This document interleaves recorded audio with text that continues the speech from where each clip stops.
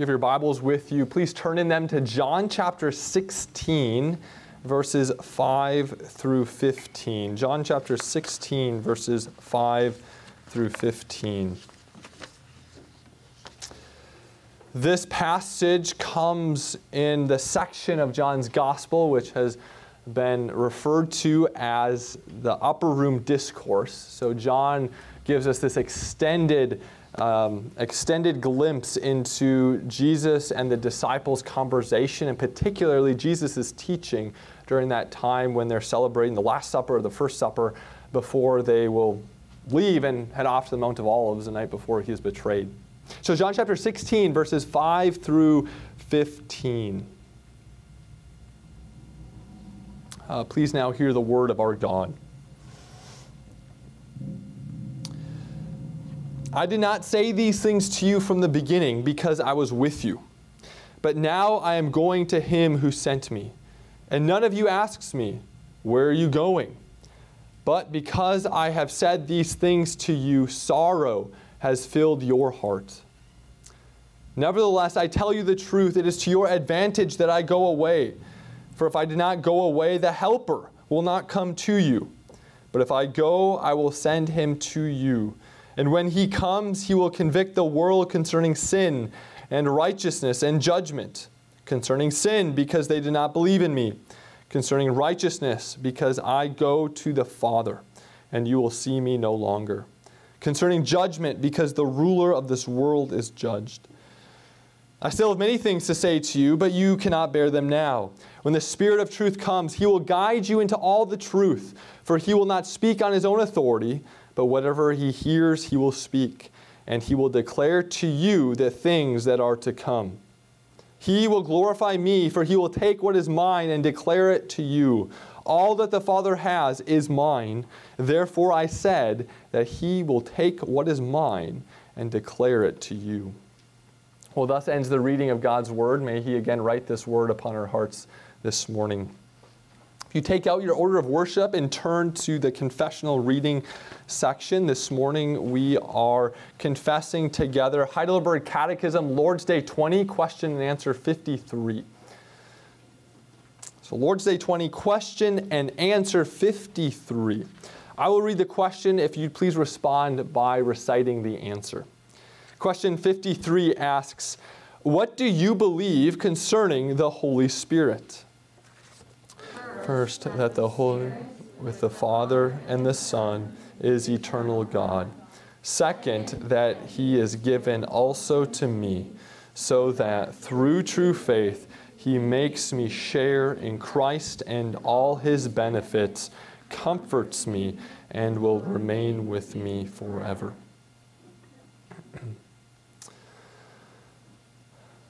Well, as you know, our catechism has three main sections, and from someone who is not an adult, what are these three main sections? Yes. Guilt, grace, and gratitude. Guilt, grace, and gratitude. And which of these sections are we in? Violet? Grace. Very good. And you guys all should get this one because we talked about this on Wednesday night. What are the three elements of true faith?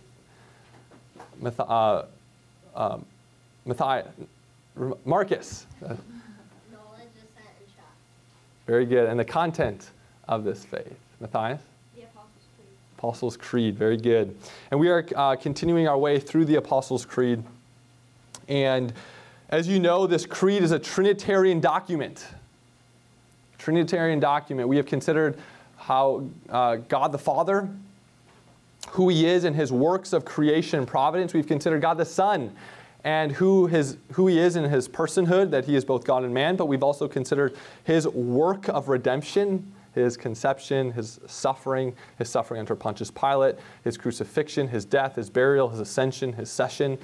And now we are moving on to consider God the Holy Spirit. And in one sense, you can think of the rest of the articles of the Creed as being subsumed under the work of the Holy Spirit.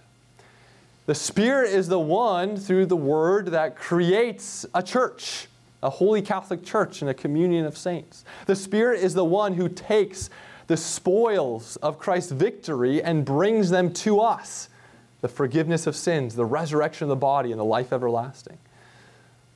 So today we are going to be considering directly what we believe, what we confess as a Reformed church about the Holy Spirit. Now, this third member of the Trinity, I think for many people, seems clouded in mystery. Who is the Holy Spirit? What is his work among us today? When we think about our secular culture, I think our secular culture latches on to the Holy Spirit the most. They don't have much time for God the Father, don't have much time for God the Son, but our culture, which is not very religious but is quite spiritual, can, in their mind, accommodate the Spirit to their own distinctive spiritual activities, meditation, yoga, engagement in nature. Now, of course, their engagement in this Spirit is quite antithetical to the Spirit that's revealed to us in the Scriptures. But we do live in a culture that's not religious, but it does embrace a certain level of spirituality. But then when we bring this discussion within the walls of the church, there's still a lot of mystery that surrounds this person. On the one end of the spectrum, I think you have those who devalue the work of the Spirit in their own lives, in the life of the church, in the drama of redemptive history. The Spirit is at work throughout the pages of the New Testament, not just at Pentecost. It was there in creation. It was there during Israel's time in the wilderness and in the Promised Land. It was there at Jesus' conception and birth. The Spirit overshadowed Mary in that miraculous event. But then on the other end of the spectrum, you have those who confuse the Spirit with their own selfhood. They confuse the Spirit with their own thoughts, and they confuse the Spirit with their own emotions. And they conflate then a thought and a feeling to the direct operation of the Holy Spirit. Romans 8 says that the Spirit bears witness to our spirit. There's a distinction. The Holy Spirit is not our spirit. And this group would also impute capital S spiritual activity to almost every occurrence in life. And so, what do we believe about the Holy Spirit? Who is he? What is he up to in our day and age? What's the Scripture say about this? As a Reformed church, have we forgotten about this third member of the Trinity? Well, I'd like us to reflect upon what we believe and what we confess as a Reformed church about this third member of the Trinity.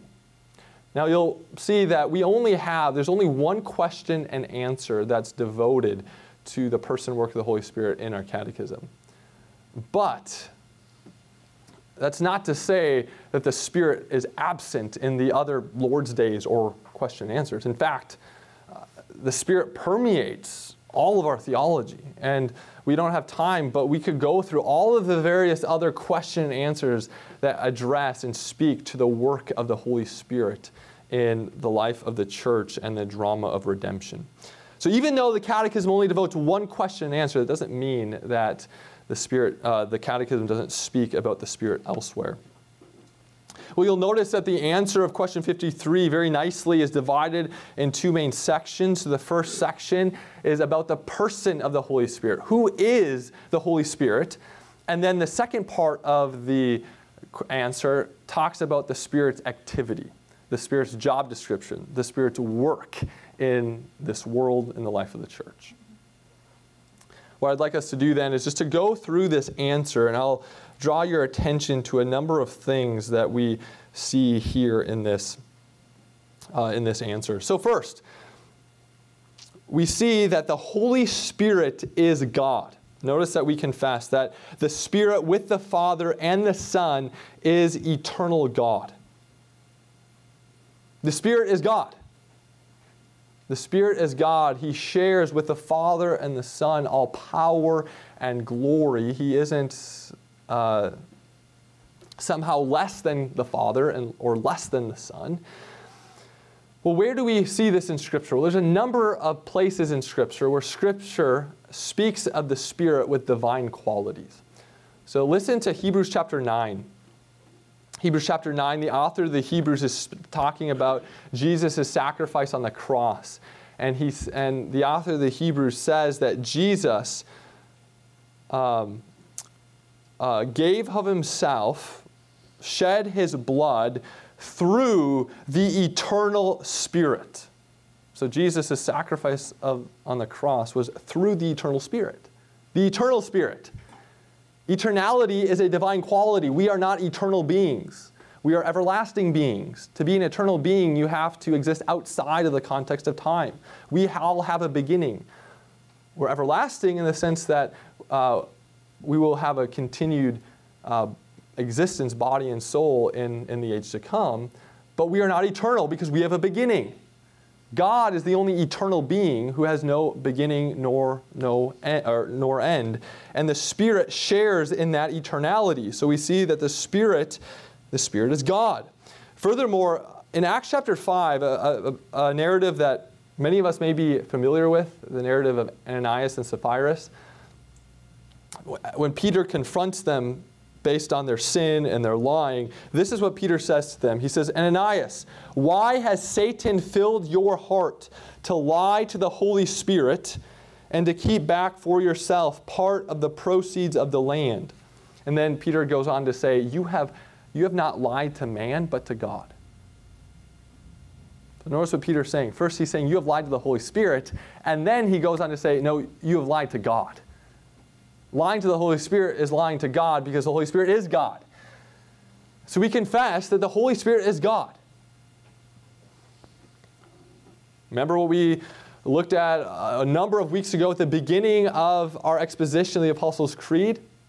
The question that said that God is revealed to us as three distinct persons in one true eternal God. Three distinct persons existing in one true essence. So God the Father, God the Son, God the Holy Spirit share equal power and glory and are all share in that essence. So the Holy Spirit is God. Well, the rest of the answer then goes on to talk about what the Spirit does. What the Spirit does for us. And notice the first thing that we learn about the activity of the Spirit. What is the first thing that the Spirit does? And this is not a rhetorical question. What's the first thing that the Spirit does? In the passive voice.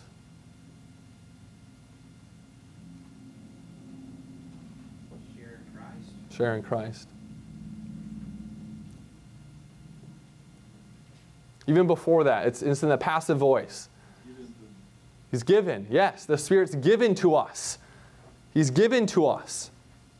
And we see this particularly in the book of Acts when Christ goes up in his ascension and the Spirit comes down. The Spirit's poured out upon the church. And there is a qualitative distinction between the Spirit's activity after Pentecost and the Spirit's activity before Pentecost.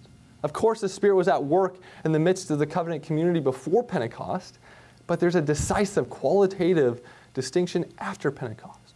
And therefore, the Spirit's givenness to the church is demonstrated at Pentecost when Christ ascends into heaven and pours out his Spirit. Pours out his Spirit. And this is what we see in John 16. Notice that Jesus is with his disciples in this upper room, awaiting his departure. He's about to be crucified, and then he will ascend into heaven. And his disciples are, of course, sad and sorrowful at this reality. Jesus assures them by saying that it is to your advantage that I go, because if I do not go, you will not have the helper, the comforter, the advocate who will dwell within you. Meaning, we have it better than the disciples had it when they had Christ in their presence bodily.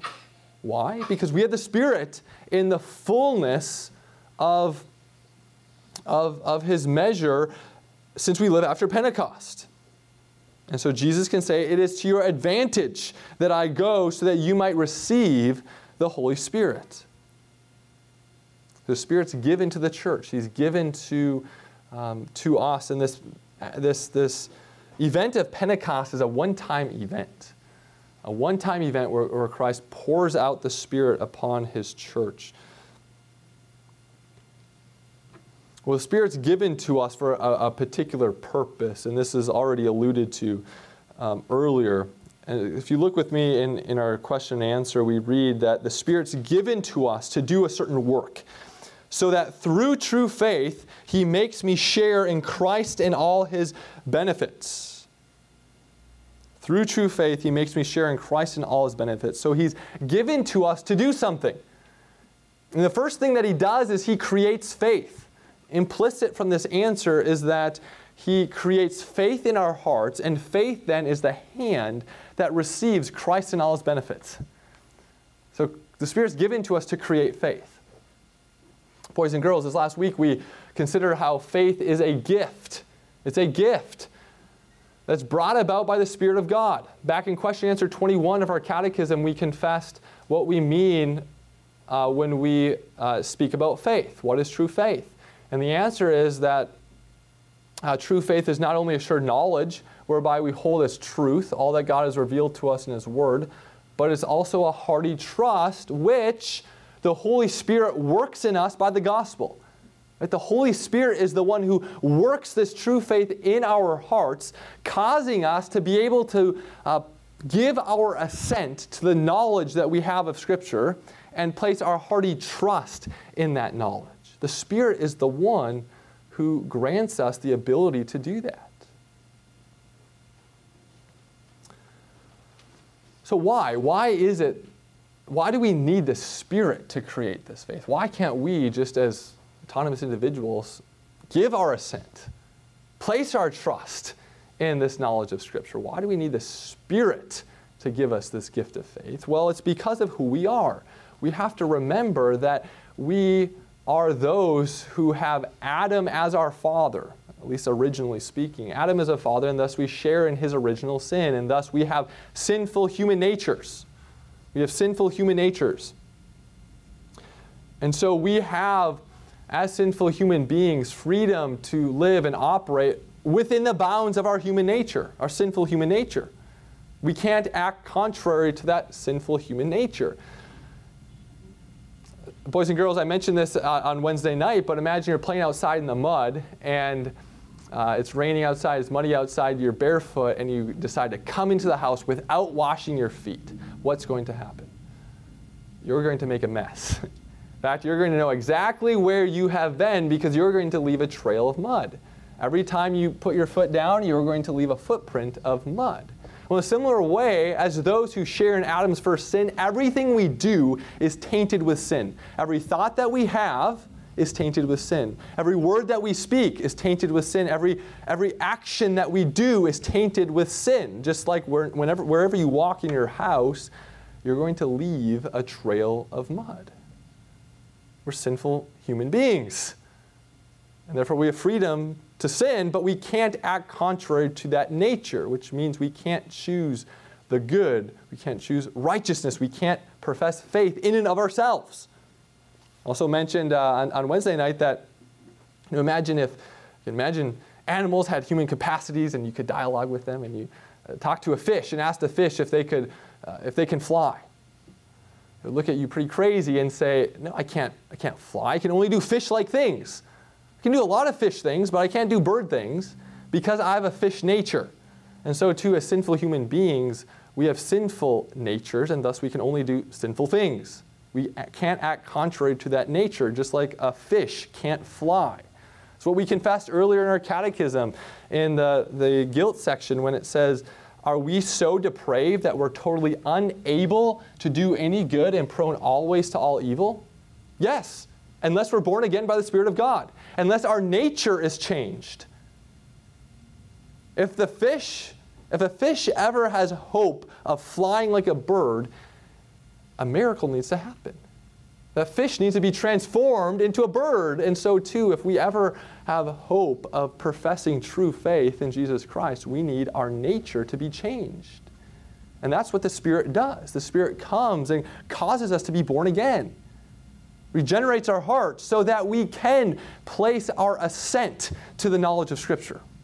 So that we can place our hearty trust in the gospel which is revealed to us in the Word of God. 1 John 5:1 says that those who believe have been born of God. Listen to the syntax of that. Those who believe have been born of God. Have been born of God is in the perfect tense, meaning it happened in the past, before we believe.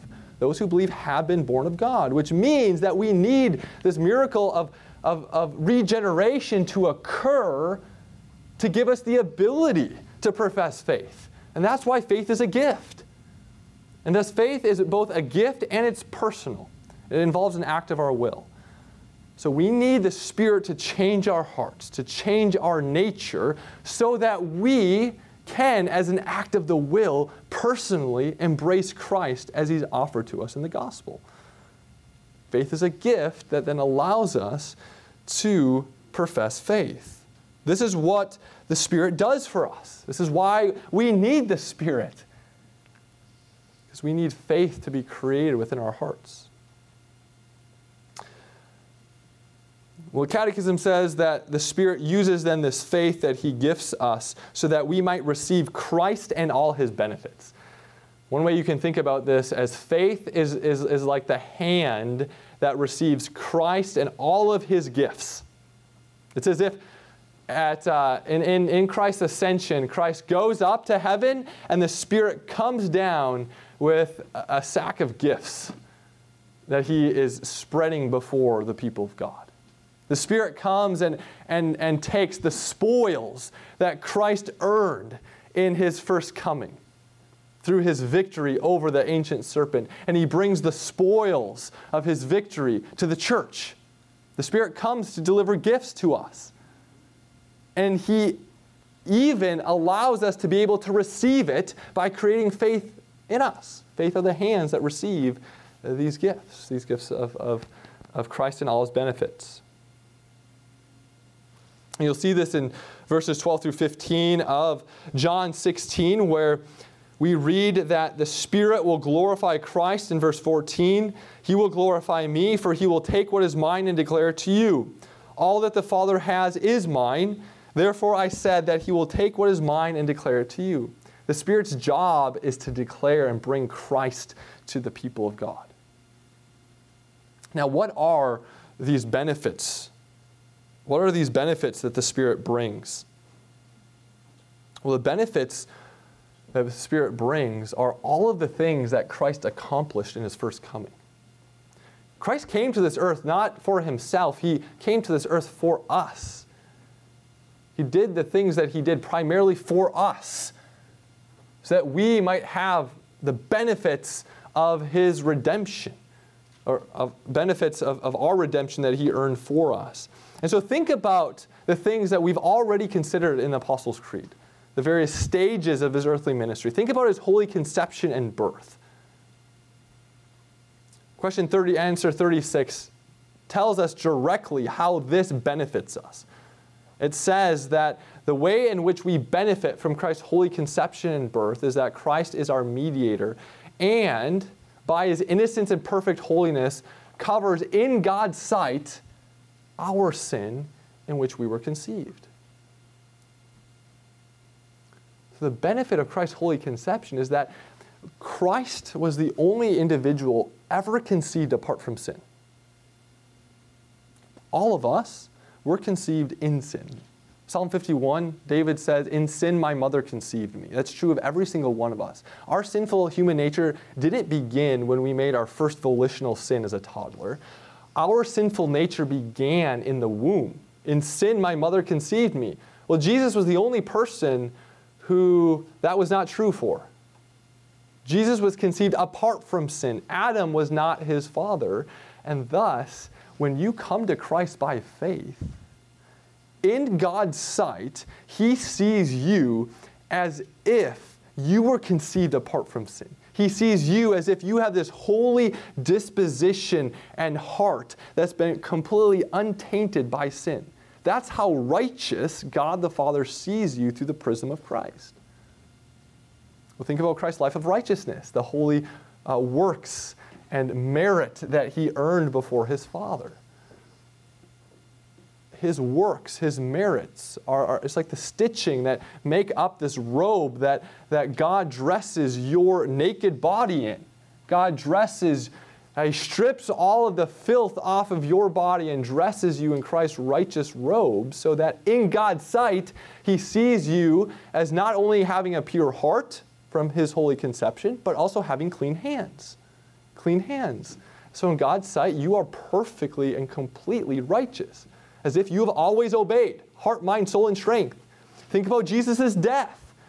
Jesus' death benefits you in that Jesus suffers the penalty of all of your sins. He satisfies the wrath of God. He drinks the cup to its very dregs, the cup of God's wrath, so that God the Father can say to you that He has thrown all of your sins and iniquities into the depths of the sea.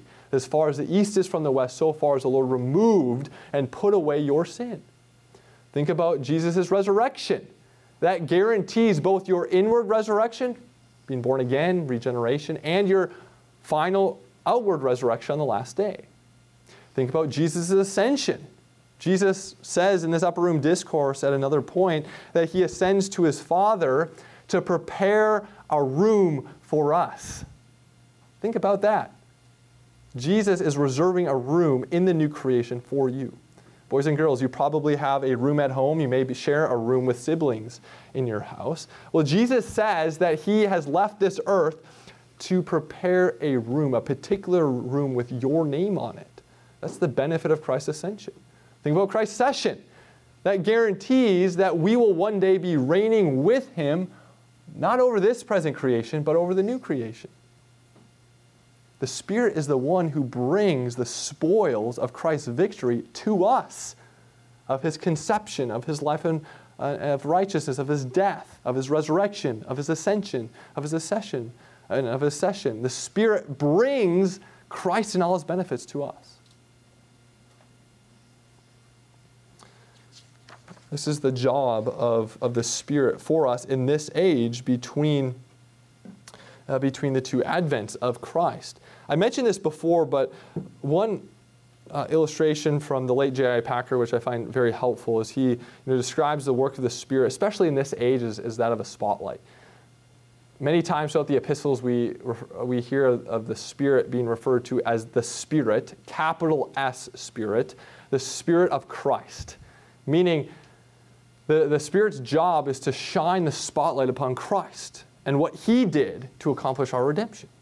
So again, let's say you go to a Broadway or a Broadway show or a play or a drama, and you go and you take your seat, and of course there's going to be spotlights in the back of the room that illuminate the stage so that you can see the production. Now imagine you go to this production, and right before the event is going to begin, everyone in the audience turns around and stares at the spotlights the whole time. Pretty crazy, wouldn't it? No, you go there to look at the stage, and the spotlights are there to illuminate the stage.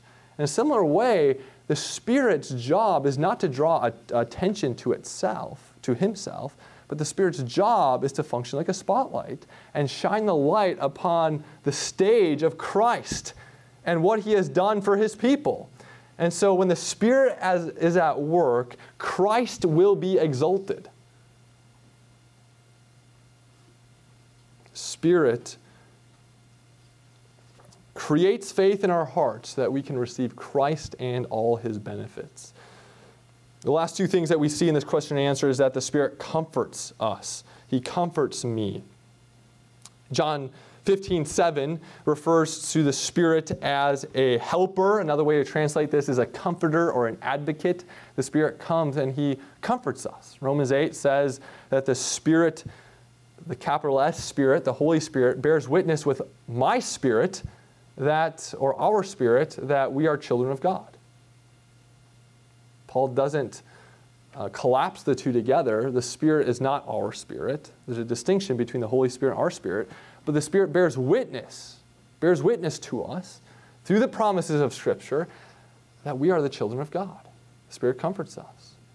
We also read that the Spirit abides with us forever, meaning the Spirit guarantees our continued perseverance in the Christian faith. Not only do we have a high priest praying for us, as we considered earlier, but we have the Holy Spirit indwelling us, ensuring that we will make it to the end when Christ returns and makes all things new. Ephesians chapter 1 speaks about how the Spirit is the down payment or the guarantor of our inheritance until we acquire possession of it. remember this once being described by another pastor I found to be very helpful. Throughout Scripture, salvation is described as existing on the top of a mountain, Mount Zion. And Christ ascended to the top of this mountain. He's seated at God's right hand. And it's as if he is going fishing from that throne. And he casts the hook of his Spirit into every mouth of the Father's elect and is slowly reeling his people up to himself. And the promise that we're told here is that we can never spit out the hook of his Spirit. If he hooks us, that hook is staying put. The Spirit guarantees that we will one day be where Christ is. The Spirit comforts us, and the Spirit remains with us forever. Now, I do want to draw your attention to what this catechism doesn't say. Notice what this catechism question answer doesn't say. It doesn't say anything about the Spirit causing us to be able to exercise the extraordinary gifts of the Spirit that we witness in the New Testament. It doesn't speak anything about prophecy or tongues or extraordinary healings being given to us as spiritual gifts. And thus, implicitly, the Catechism is telling us that these things, these extraordinary gifts of the Spirit, are not normative for the church today. I'd like to just briefly comment on that issue. It's very important when we read Scripture that we know what era we are in redemptive history. For instance, when you read the Old Testament, or much of the Old Testament under the Mosaic Covenant, which makes up most of the Old Testament, you will come across a lot of sacrifices, a lot of ceremonies that were commanded in the Old Testament law. These were things, these were laws, these were commandments that God gave to the people of Israel. And this was how God was to deliver Christ ahead of time. So the way in which the Israelites learned about Christ was through the law. They realized that they can't keep the law, and thus they needed a perfect God-man to come who would keep the law in their place. They learned of Christ ahead of time through the sacrifices, and particularly they learned that they needed a sacrifice, a once-for-all sacrifice that could fully remove sins. And so the ancient Israelites engaging in these sacrifices and these ceremonies of the law was a good thing for them to do. They were being obedient. They were receiving Christ as a means of grace. However, when we fast forward, after the coming of Christ, particularly in the book of Hebrews, if we sacrifice animals with religious purposes, we are cutting ourselves off from Christ. This is an abominable practice. So again, it's very important that we know what era of redemptive history we live in, because in the Old Testament, it was a good thing for them to engage in animal sacrifice. It was the way in which they learned of Christ. After the coming of Christ, it's heretical. We're cutting ourselves off from Christ, and it's an abominable practice. So again, when we read Scripture, we can't just make a one-to-one application from them to us. We have to know what era in redemptive history we are in. And so the apostolic period is a distinctive period, an epoch, an era in the drama of God's story of redemption. The apostles were members of the foundation of the church, along with the prophets, with Christ Jesus himself being the cornerstone. And therefore, if the apostolic office is part of that foundation, so too are the apostolic gifts. Paul says in 1 Corinthians 3 that we are not to relay a new foundation, but rather we are to build upon that foundation. Which means that we, as those who live after the time of the apostles, we belong to the walls of this new creation temple, this building. We don't belong to the foundation. And we are not to relay a new foundation. And so these extraordinary gifts of the Spirit were purposeful for that era of redemptive history, but are not normative for us today because we belong to a different era. This is one of the reasons why we don't recognize the continuation of an apostolic office in the papacy. This is why we don't see a continuation of the apostolic gifts in Pentecostalism, because we recognize that God uses various means and methods to build his church in different eras and epochs of redemptive history. So it's very important that we know what era we live in. And we now live in an era which the Spirit is active. Right? We confess that the Spirit's active, but he's active through the Word and the sacraments to create faith in our hearts and deliver Christ and all his benefits to us. So let us